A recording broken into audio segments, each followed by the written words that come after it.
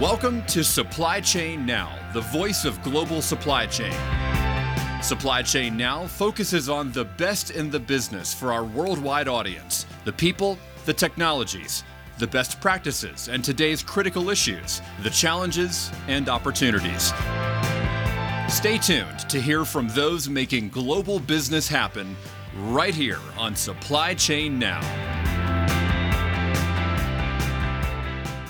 Hey, good morning, good afternoon, good evening, wherever you are. Scott Luton and Greg White here with you on Supply Chain Now. Welcome to today's show. Gregory, how are we doing today? Doing very well, Scott. Looking forward to this. We are, as you said earlier in the green room, we are coast to coast today. I love that. Coast to coast. And we're back with one of our faves, as we're going to be talking today with an inspiring business and supply chain leader doing big things out in the industry. In particular, Greg, we're going back to the future. There's no roads needed where we're headed, as we're talking about 5 things you just got to know about the future of supply chain. Should be a good one, huh? Yeah, no question. Can't wait. Can we say yet? Please, yeah. I'll give you the honor. No, I want you to do it.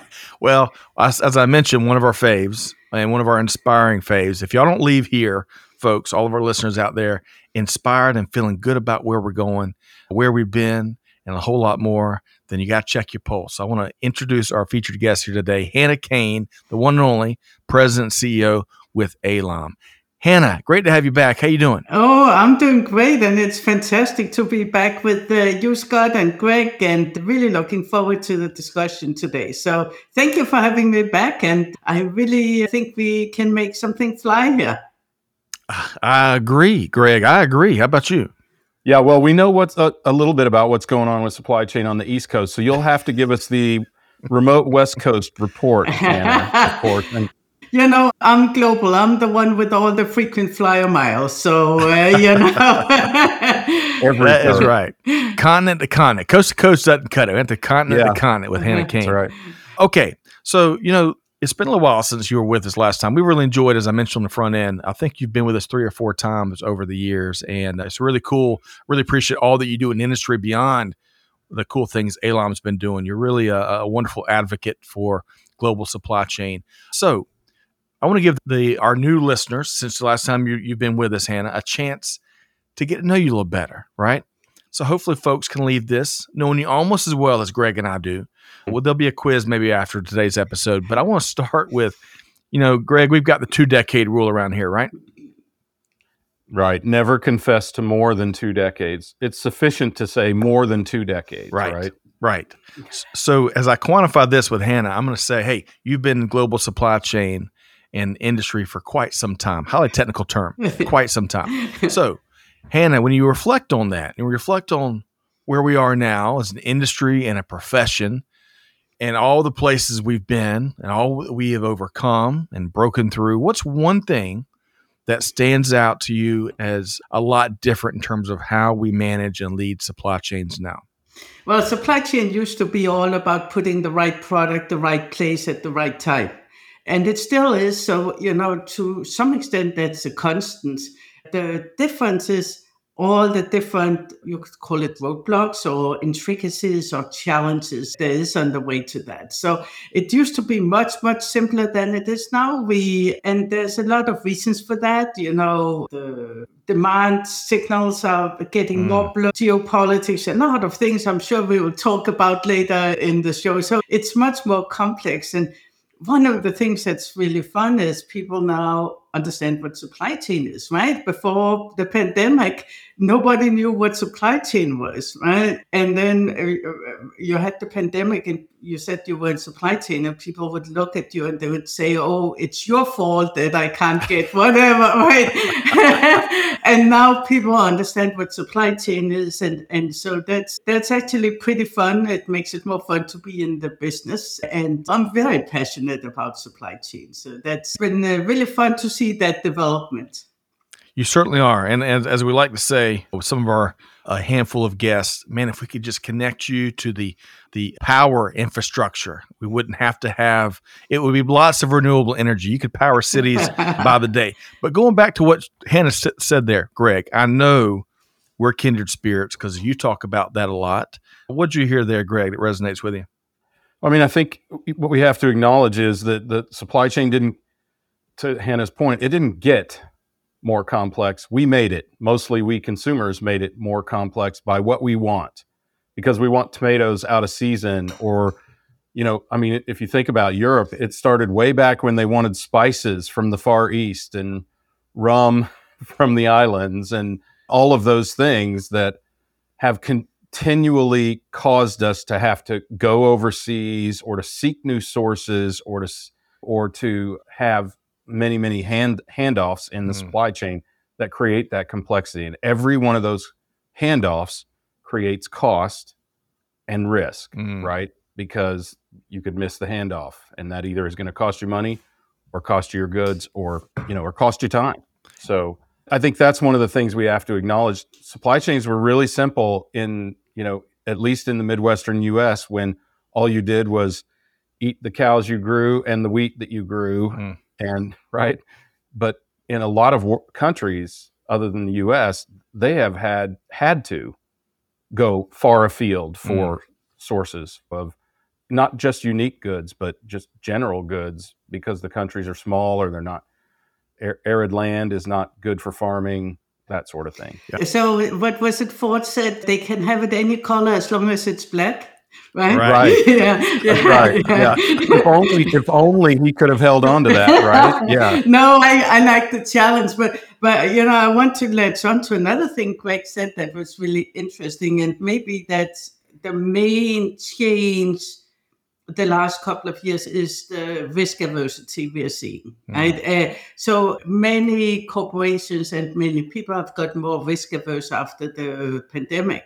And I don't know, there are probably some psychologists out there studying, did we get more afraid of living and afraid of things? But I can see a big shift in the risk aversity, and I can see it in our legal contracts, right? I mean, they're 2 or 3 times longer than they used to be pre-pandemic, right? And so we are all thinking much more about risk. And supply chain there's a physical process, there's a technology process, there's a financial process, but especially in the physical process, there's risk.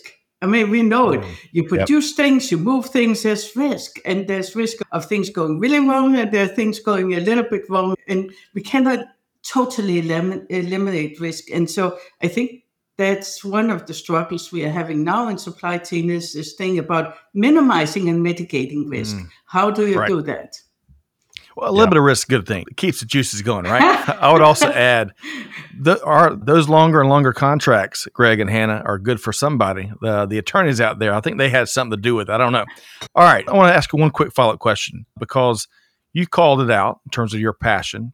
And of course, Greg and I have seen it, in-person conversations with you, remote conversations, you name it. It's just inherent to you, kind of like what risk is inherent with supply chain.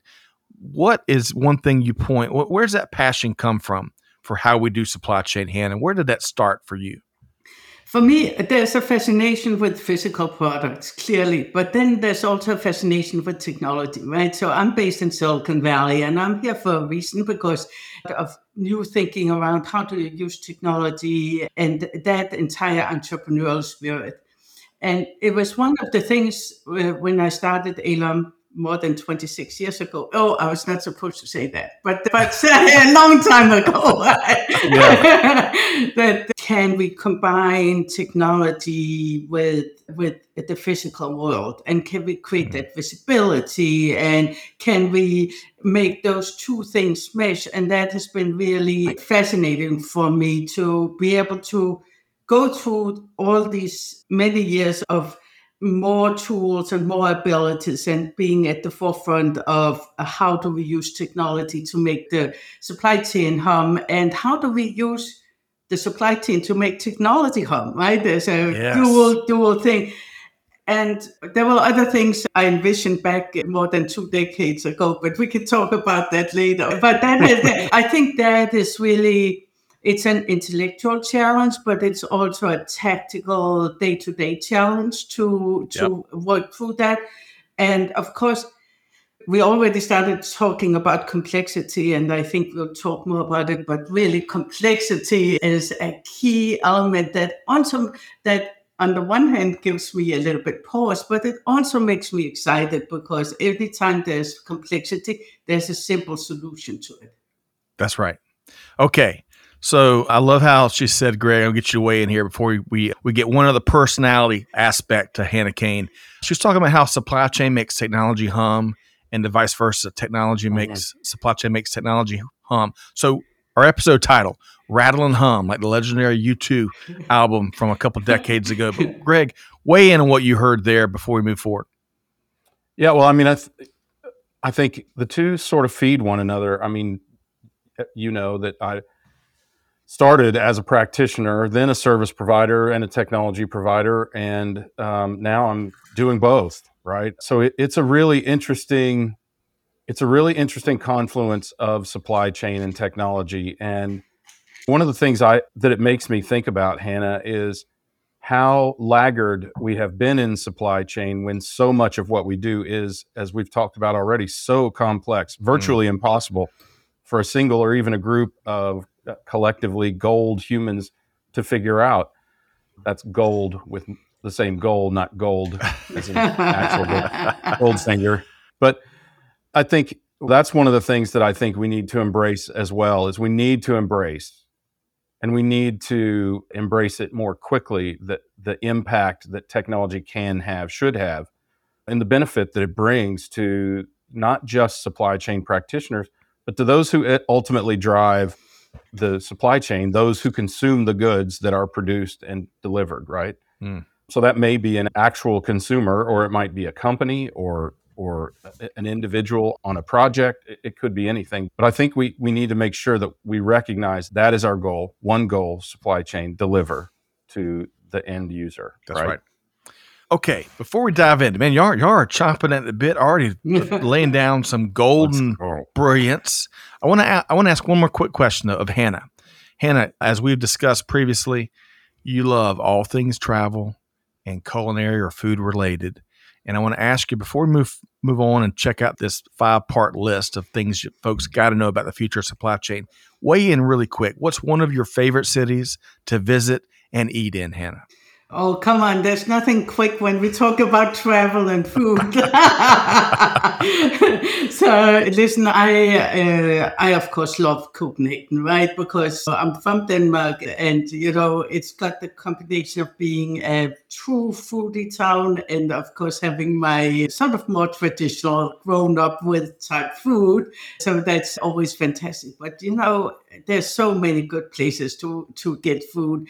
So Paris, London, of course, but in the US too. So, I travel for food and I love the variety. But Scott, I just traveled not for food. I was just in Africa and, on safari, and that was fantastic. It was just a real time of a lifetime. So it was my husband's and my first safari. So we've been 3 times before, and we really have the safari bug. So highly recommended. We got great African food, but we didn't go for the food. We went for the nature. So highly recommended.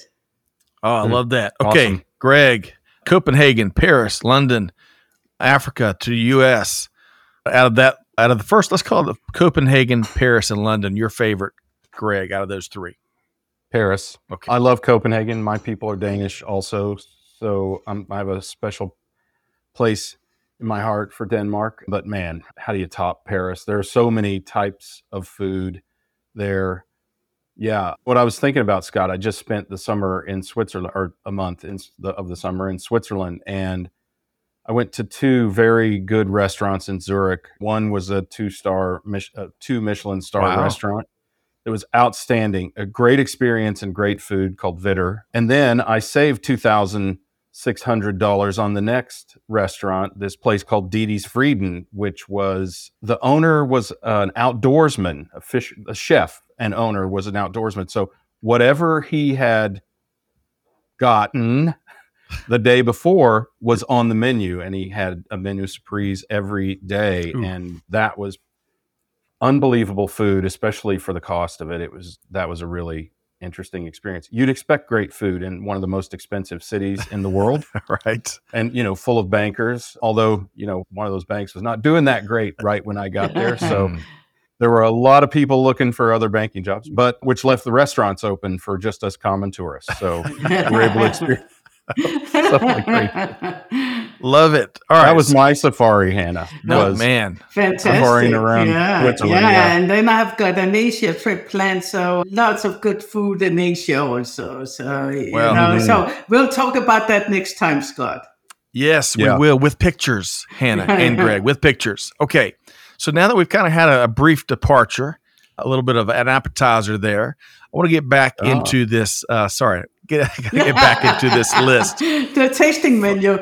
Yes, a little tasting menu. Yes, Hannah. So 5 things to know about the future of supply chain is going to be our center plate theme here today. We're going to walk through these one by one. And Hannah, we've already touched on complexity a little bit, but expound on that. Why is that, in your view, one of the things that folks got to keep front and center when it comes to the future of supply chain? So I think generally our world is getting more and more complex, right? And so part of the problem with supply chain is there's always been a certain level of complexity into it. Though, again, back when things were done locally on the farm, as Craig pointed out before, it was not nearly as complex. But today we are international, right? So that's a thing we built into the supply chains, was that entire globalization. And then what came with that was, of course, entire geopolitics.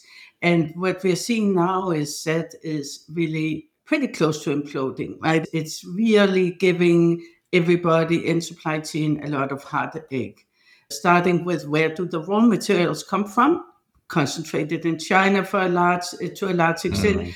And then you have the entire problem with, what is the U.S. trade relationship to China?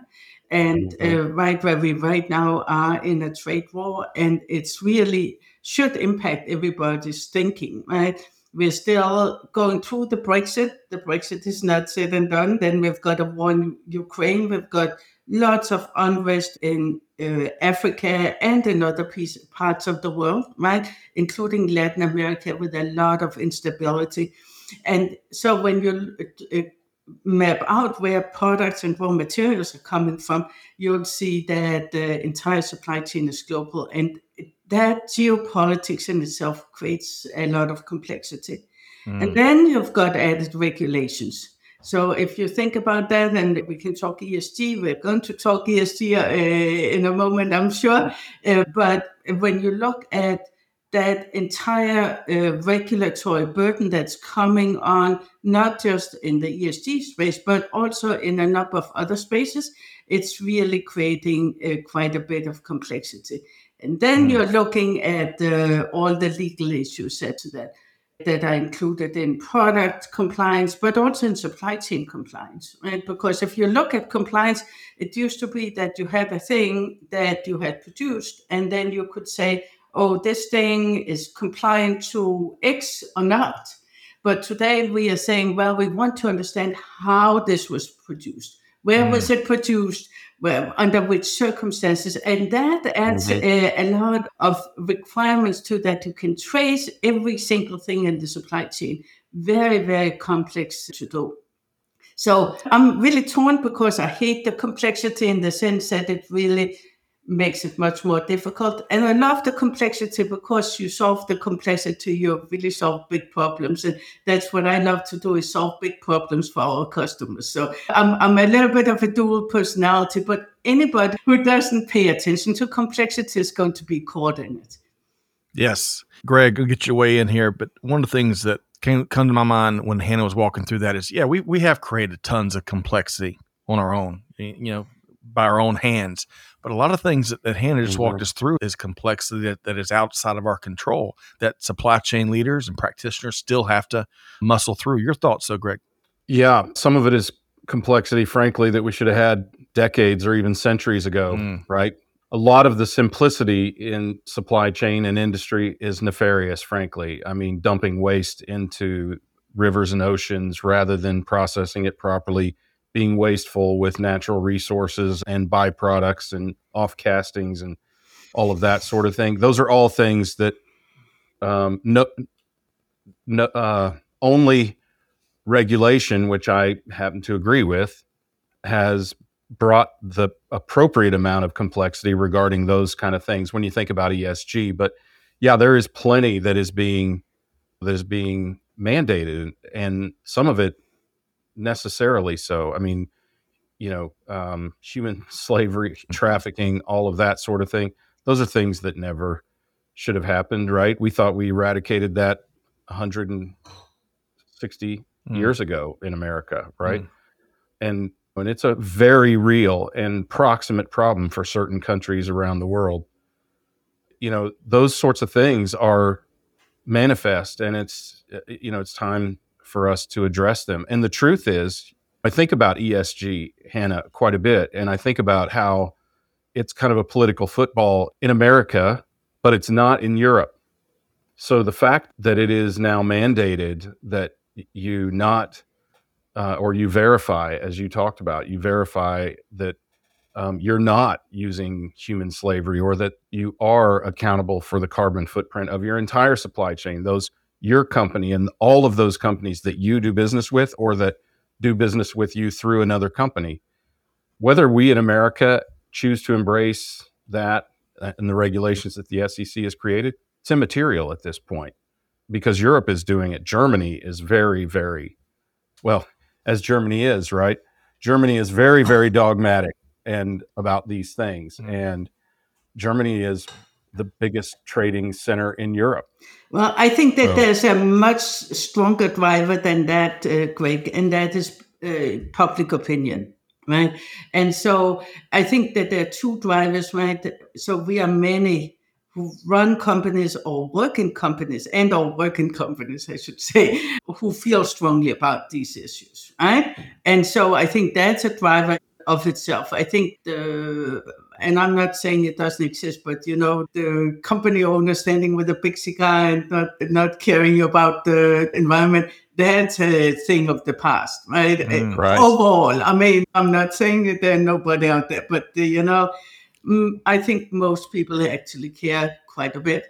And then there's a public opinion, right? So Germany is certainly driving it from a regulatory standpoint, but the pressure from the boards and board members, and it definitely people want to be compliant.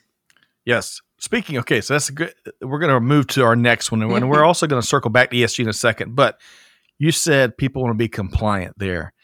I would just argue that I bet the compliance departments are getting more calls than they've ever gotten. And then they're in this entire recent decades. They're the cool kids all of a sudden, because folks more and more are finally seeing them for the critical resources that they are. And Greg, of course, we've had conversations with compliance pros on previous shows. Okay. So that's the first. So complexity is one of the so many different layers and levels, is the first on a list of 5 things to know about the future of supply chain. Number 2, Hannah and Greg, is near sourcing. What's old is new again, if I can not botch that phrase. So talk to us, Hannah, about near sourcing. Well, thank you for keeping us on track here, because once Greg and I get started, we can talk about this. Very true. Very true.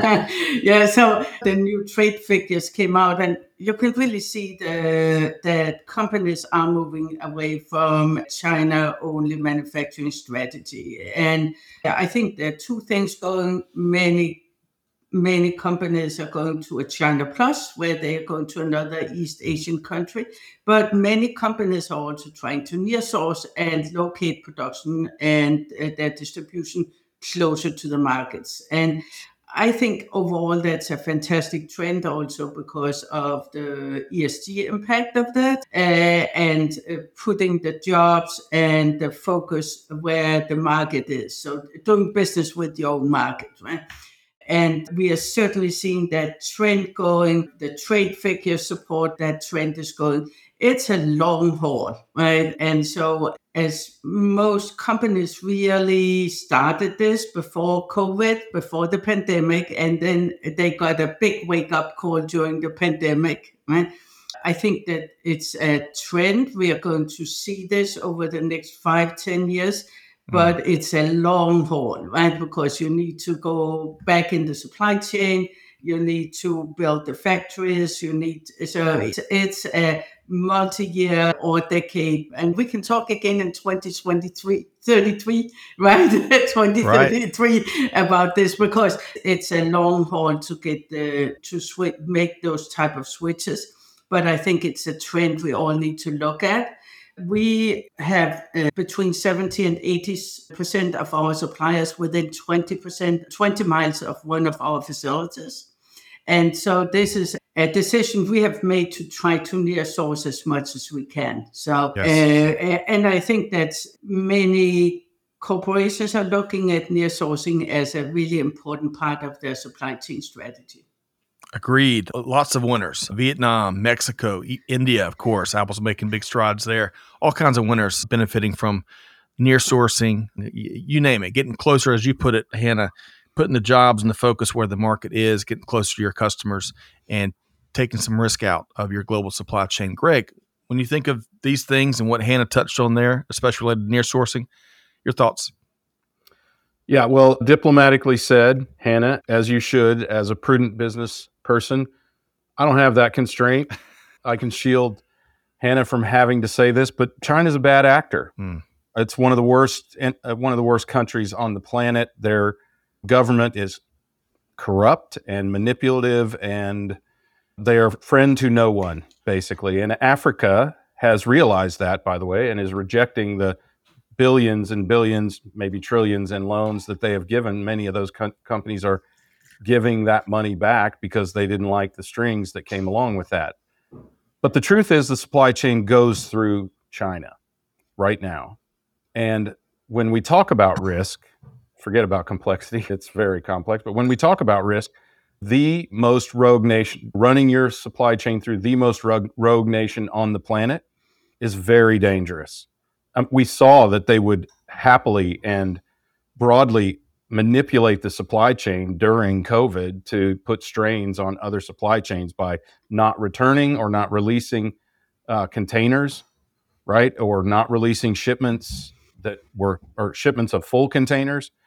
And they flex their muscles repeatedly every time, and go back to ESG, every time they are called out in a G whatever meeting or a Davos meeting, something happens because of that, and the goods cut off to those people who have called them out suddenly can't be had out of China. So there's no way to deny that. It's time for us to face it and do something about it. The reality of it is that nearshoring is where we started, as you said, Scott. You sort of alluded to that before. And the main reason we went to China and really other countries was because of workforce and cost.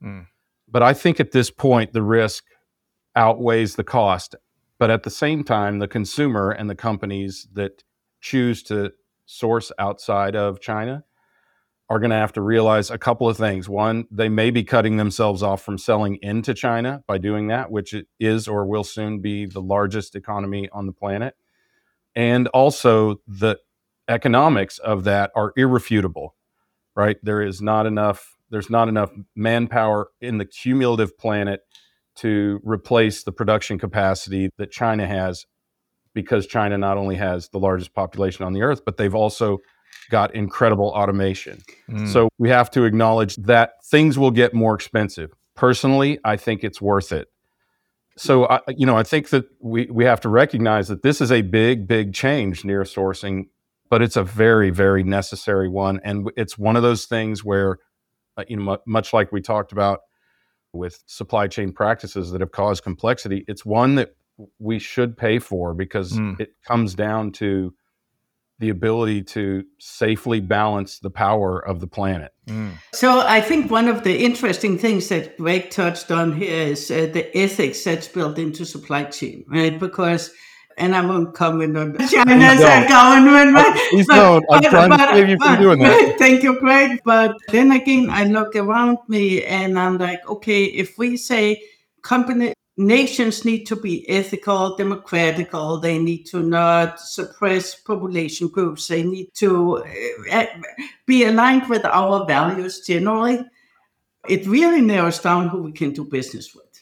Right? And this puts an ethical burden on us in supply chain that we need to think about. Okay, so who do we do business with, and who do we help or not help in that connection, right? So we were talking about what has changed in supply chain. Those type of considerations are relatively new. I'm not saying that they are entirely didn't exist a couple of decades ago, but they are relatively new, where we are thinking more deeply about who do we support directly or indirectly.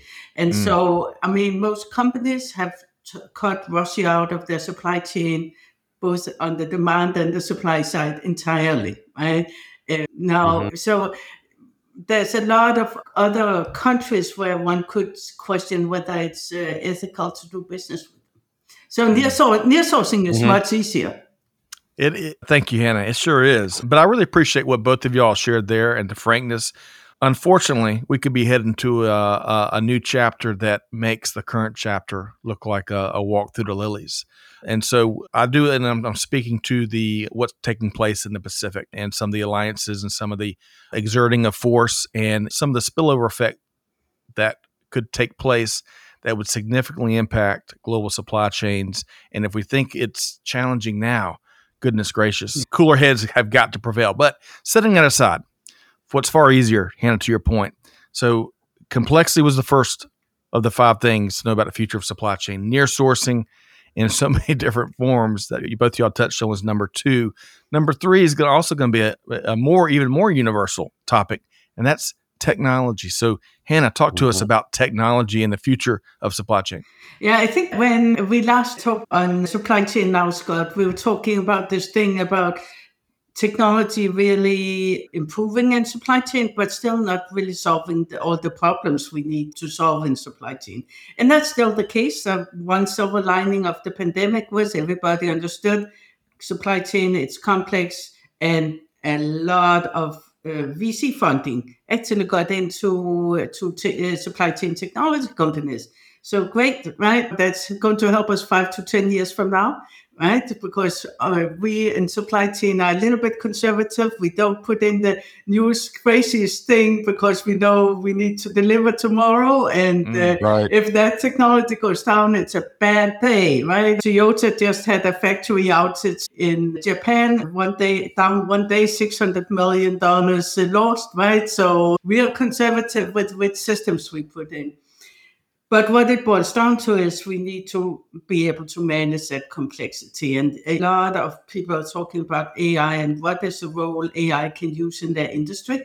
And I think that there's a space for AI in supply chain with taking all that unstructured data that supply chain professionals have in their head and making it much more structured, right? I think AI can do 2 things for us. It can take all that unstructured data and make it structured and make it actionable.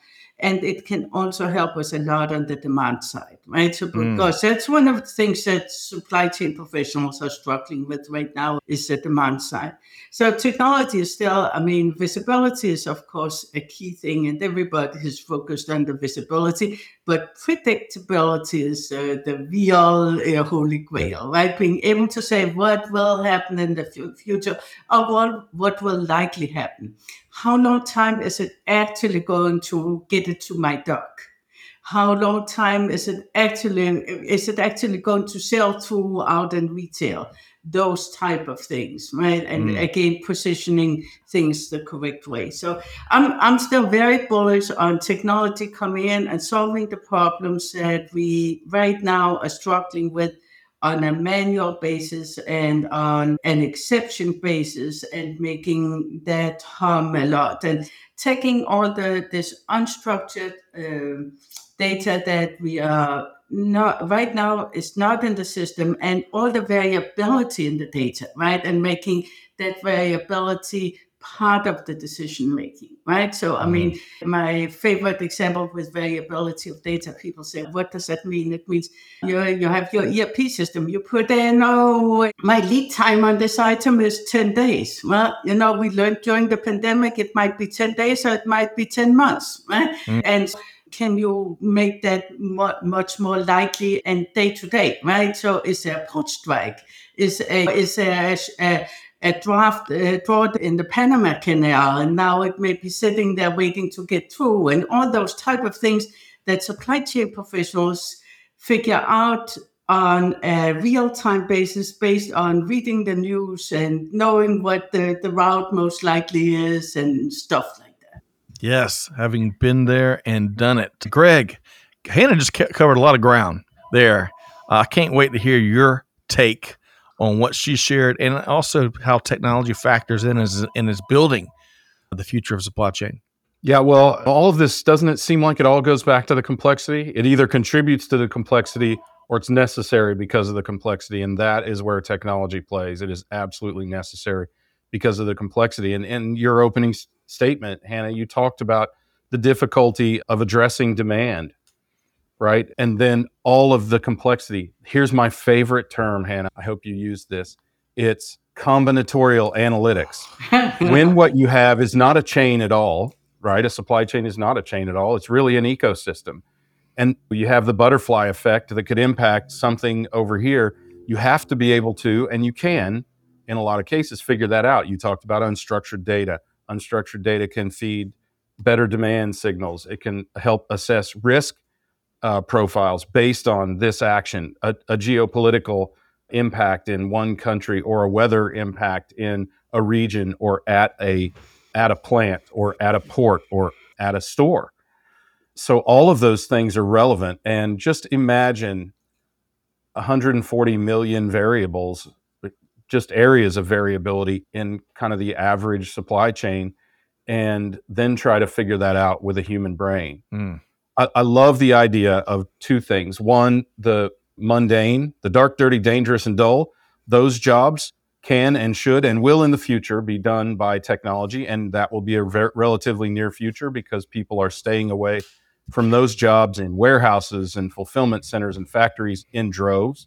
The next generations, X or Y and Z, they won't even consider those jobs, the vast majority of them. So they'll have to be automated. And then you've got their tech native or digital native nature where they expect computers to do computer things. And if a computer would be best to figure it out, have a computer figure it out. Let humans do those things that we do, as you mentioned, Hannah, exception management, critical thinking under a significant lack of data at high stakes, right? What we have is not a cost saving or a speed generating or even a reliability creating practice in supply chain. We have a risk balancing exercise wherein all of those things, ethics, as you mentioned, where ethics and speed and reliability and cost are all have to be balanced and are all impacted by literally 140 million different variables in the kind of average supply chain. So only technology can do that. And what technology frees us humans to do is this kind of stuff, higher thinking, having these discussions, having visionary moments to start to think about, hey, what if we did this? How could we change that? Or to address those crises or catastrophes or challenges or opportunities that are presented that don't have enough data for technology to solve the problem. I love that. It's a great opportunity. I love that. And then there's, of course, as I mentioned earlier, this thing about how supply chain helps technology, right? Because we have technology in almost all, and the supply chain can really help customize and support that part of the entire demand where you get the product and it's already configured, it's already set up for you, it's already customized for you, and it's just plug and play, right? And that's another thing I'm very excited about this entire IoT. We have some IoT customers that it's really exciting, right? Where you can get data and help the consumers based on the data, but also in the medical world, right? So medical is Right. one of the segments we're working in. And so you get the technology into the device and you can do a lot of things that you wouldn't have believed the 2 decades ago that we're allowed to talk about, Scott. Right? So that's where I see supply chain can really shine in those areas. I mean, there's certainly other areas, right? Like Absolutely. food and stuff, but yeah, technology really big. 140 million variables. And Yeah. is that all? Some weeks it feels like it's 140 billion. I mean, doesn't it? if you thought about it long enough, you might be able to come up with 141 million. That's a lot. But I mean, think about it. When the wind shifts, that can change the supply chain, right? Excellent point. Yeah. Excellent point. So, I mean, there are so many things that are impactful. There are only so many of them that you can predict, but you can predict a vast number of them and reduce your risk by substantial amounts. That's right. And also use it to create less fragile supply chains, right? Because it's part of the problem with the complexity and all those type of things is we've created them so fragile that it doesn't take anything before we need to interfere. So understanding the supply chain, and people are working on that right now because they don't have a decent supply chain map, right? They don't understand where the raw materials are coming from and what does that do to them and stuff. Excellent point. A lot of stuff in the blind spot. All right, so we got to, for the sake of time, this might be a 3-parter if we don't get going. Let's see here. Complexity, near sourcing, technology are 1, 2, 3 on our top 5 list. ESG, we've touched on this throughout, and this is a big common thread through a lot of themes that we're talking about because, Hannah, as you and Greg both mentioned, I believe, the public demands it, investors demand it, consumers demand it, practitioners, your talent in an organization are demanding more and more that companies and business leaders do the right thing. So, Hannah, talk to us. Why is ESG a big part of the future of supply chain? Well, I think as supply chain practitioners, we have a big responsibility in the ESG area. We impact especially seen from a sustainability standpoint, our impact is much bigger than people who do a lot of other functions in our society. And so with that comes the responsibility. And what I see, not a lot, but I still see that people thinking this entire ESG thing is going to blow over. Let me just hunker down.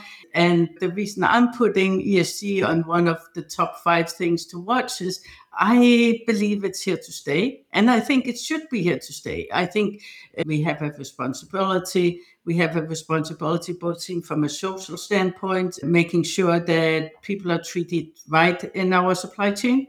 And of course, also that we are treating the planet right. And we have a huge ability to impact that. And so we have a very extensive ESG program, and we have our ESG report on our website in case you're interested in reading more about that. But part of the ESG commitment is, of course, sitting with our customers and seeing how we can improve their supply chain. And for every customer has opportunities to improve their supply chain. We have such a big physical impact on the world, right? So, and I think the most important thing is to eliminate waste, right? Not creating things that is not needed. If it's needed, we need to create it and we need to get it out there. If it's not needed, don't create it, right? Get it out to the consumer in the most sustainable manner and, eliminate packaging. And so that entire thinking needs to permeate the organization. So it's part of one of our core values, and we really work with our customers to live that.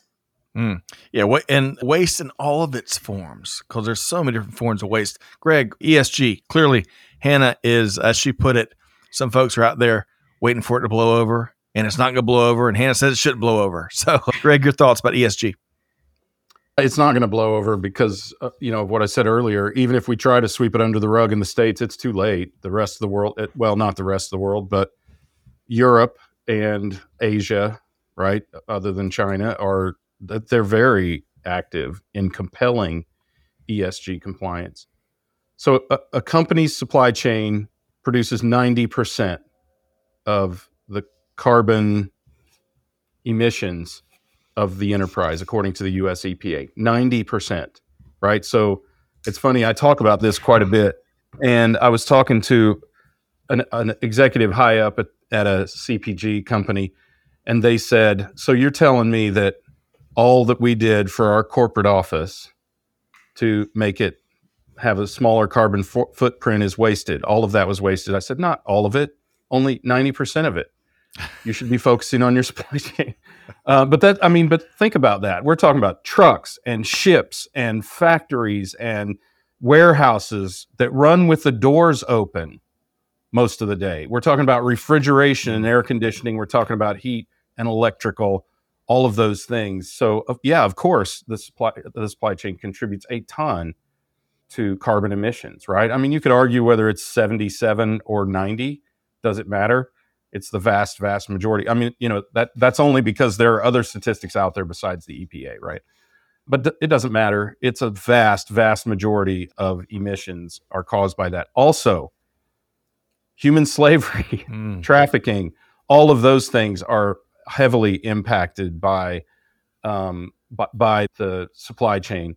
Now, in talking to others at some of these CPG companies and retail companies, they're concerned about PCBs and all of those things, all the pollutants that are created from plastics and various and sundry other things that go into the products that we in the United States at least use every day, right?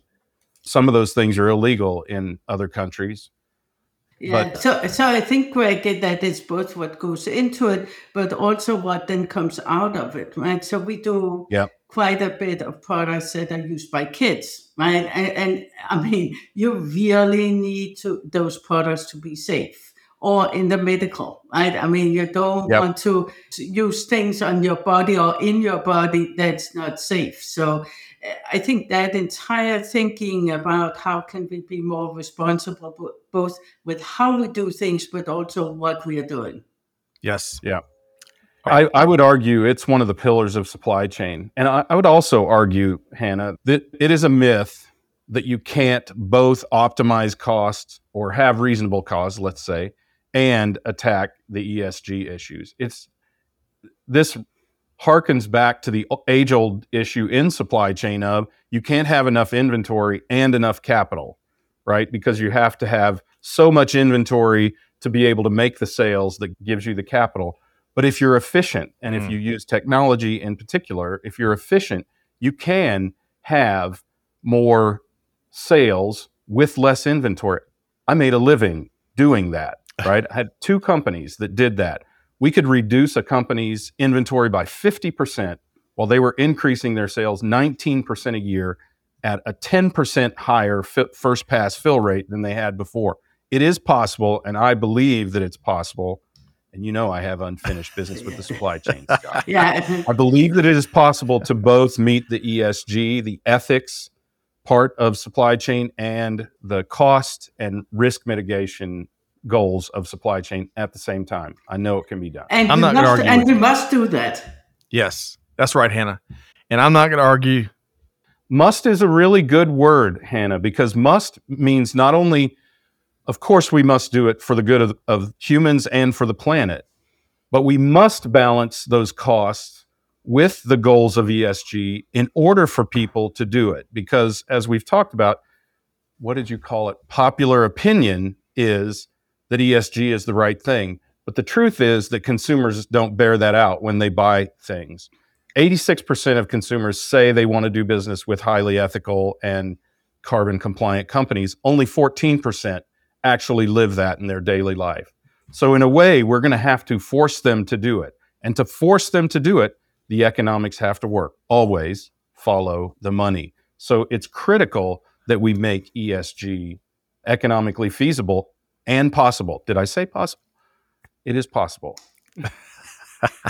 So I'm not going to argue with either one of you. I appreciate both of your thoughts here around ESG and how it's deeply shaping and impacting not just the future of supply chain, but where we are now, as it should. And we must do the right thing and a lot more of the right thing. Well, Scott, you and I are simple country boys, right?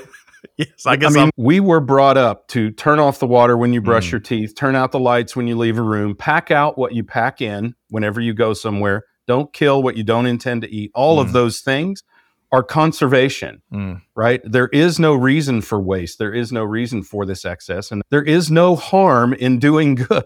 Right. Yeah. Right? I just believe that to my again, core. back to technology, right? Part of the waste and supply chain is positioning product where it's not needed. Then it becomes obsolete. You have to scrap or discard or whatever, right? And I mean, it's just a really bad cycle. Preach it, sister. Yeah. Preach it. Yes. All right. Exactly. That efficiency will contribute heavily to it, of course, right, Hannah? I totally agree. So, all right. So we are approaching. We could easily Witching have. hour? Yes, we could have a long series. There's a lot of passion, and expertise here. It's tough to package it up in an hour or so conversation, but we have arrived now. Complexity near sourcing technology ESG to the fifth of the 5 things to know about the future of supply chain. This is perhaps my favorite. As much as I've enjoyed y'all, but what both of y'all have shared around the previous 4, the human element, number 5. So Yeah. Hannah, let's talk about the human element. Well, it's all about humans, right? The consumers, suppliers, etc. It's about the talent crisis we have in supply chain, right? And for decades, we have just recruited too few people to work in supply chain, and most of us are growing our own because there's still good supply chain programs out there at the universities for sure, but not in the quantity we need. And so we are in a talent crisis, and I'm always a firm believer that the companies with the best talent win in the end, because the best talent will use the best technology, etc., etc. So I think it's about the human element and attracting, retaining, but also engaging everybody, right? And that's why when you're passionate about what you're doing, you have a different level of engagement. So we are generally very passionate about supply chain and supporting our customers. And because of that, we have a very high level of engagement. One of the things that I am really concerned about is when you look at the Gallup numbers right now, only 31% of the US employees are engaged in their work. Only 31, meaning 69% are not engaged, right? And so having really talented, top-class people engaged in the work, that's really critical for supply chain professionals. And so building that organization, if I had to sort of give advice to supply chain leaders out there, building the supply chain organization, attracting the best talent and really building it, and building also your own throughout the ranks. That's got to be the most important work you can do. Well said, Hannah. Greg. I'm sorry, Scott, I was not engaged. Totally kidding. Hey, it's 69%. Yeah, totally kidding, of course. But what it makes me think is, of course, we need humans are key. No matter how much we automate, somebody has to decide what can be automated and what can't be automated, or how or when to stop the automation and throw an alert for a human to get engaged. We have to decide things like, to Hannah's point, who needs to come back to the office and who can continue to work remote if that's part of what we deem to be something that creates engagement. Clearly, creatives out of the office are less productive than, for instance, accounting people, right? Accounting people have an exceptional work ethic. They're focused on things. They do the things. Creative people, we kind of just sit around and brainstorm or dream all day long if you undirected, right? So I think we have to recognize those differences, and that's where humans come in, is dealing with human issues particularly. You can't have automation do that. Even AI is not smart enough to do that. Might be someday, but it's not now. So yeah, of course, this is still a human endeavor, as evidenced by the fact that what collapsed supply chains around the world and caused them to continue to be fragile for years after the initial seismic societal disruption of the shutdown of society over the course of a couple of weeks, is that labor was so clearly the issue, right? Labor was the root of all issues in supply chain, regardless of what was breaking down. Not enough throughput in the ports, not enough labor, not enough containers moving back and forth, not enough labor, not enough production in the factories, not enough, whatever, right? It all went back to labor. So, and that's just natural in a business. Usually a company's largest expenditure is on labor, right? Even if they're not a physical industry or, a hands-on industry, but still their largest expenditure is on labor. So yes, of course, this is a human practice. And it's about collaboration. And I think, as you know, Scott, I believe supply chain is a collaborative sport, right? That's right. You don't do supply chain alone. It's Right. a collaborative. Yes. It's a collaborative sport. And the collaboration is also getting more important and more complex, right? So what we see is, again, a couple of decades ago, we would have a customer and we would have some suppliers and it would be very simple. And now we have a number of people in this ecosystem. And I think you said it correctly, Scott. It's not a chain, it's an ecosystem, right? And so being collaborative and understanding the other players and how people interact is really critical. So most of our customers have these complex supply chain systems. And of course, they have their own systems inside their companies. So yeah, being able to collaborate is really a key element of supply chain. Agreed. And we got to tackle these 140 million plus variables out there, right, Greg and Hannah? Hey, we've touched on, I can't believe how we haven't taken a deep dive on AI today. It's kind of refreshing, kind of a breath of fresh air. But I got to share this with both of y'all, Greg and Hannah. As I was reaching out to a couple of chief supply chain officers in our network, Greg, I was asking, hey, what's one thing that keeps you up at night? And one executive got back and said, generative AI. I know I'm supposed to be doing something with it, but I don't know what the heck I'm supposed to be doing with it. I bet there's a lot of folks thinking that out there, but we'll save that. I wish I could tell them to sleep easy because generative AI is a party trick. We will save that for later. Oh boy. Yeah. All right. So complexity, near sourcing, technology, ESG, and the human element. I appreciate how we really finished on the most important one, in my view, at least. And that is the people that make global business happen. Okay. Hannah, a pleasure, and it's always. We're gonna have to book more time on the schedule next time. There's just too much expertise, too many topics to talk about, too much passion to fit it into a standard episode. But tell us, you've touched on this throughout the conversation. Elam, if you had to fill a nutshell with what Elam does, what is that, Hannah? It's outsourced global supply chain. So we have warehouses and facilities throughout the world. We headquartered in Silicon Valley.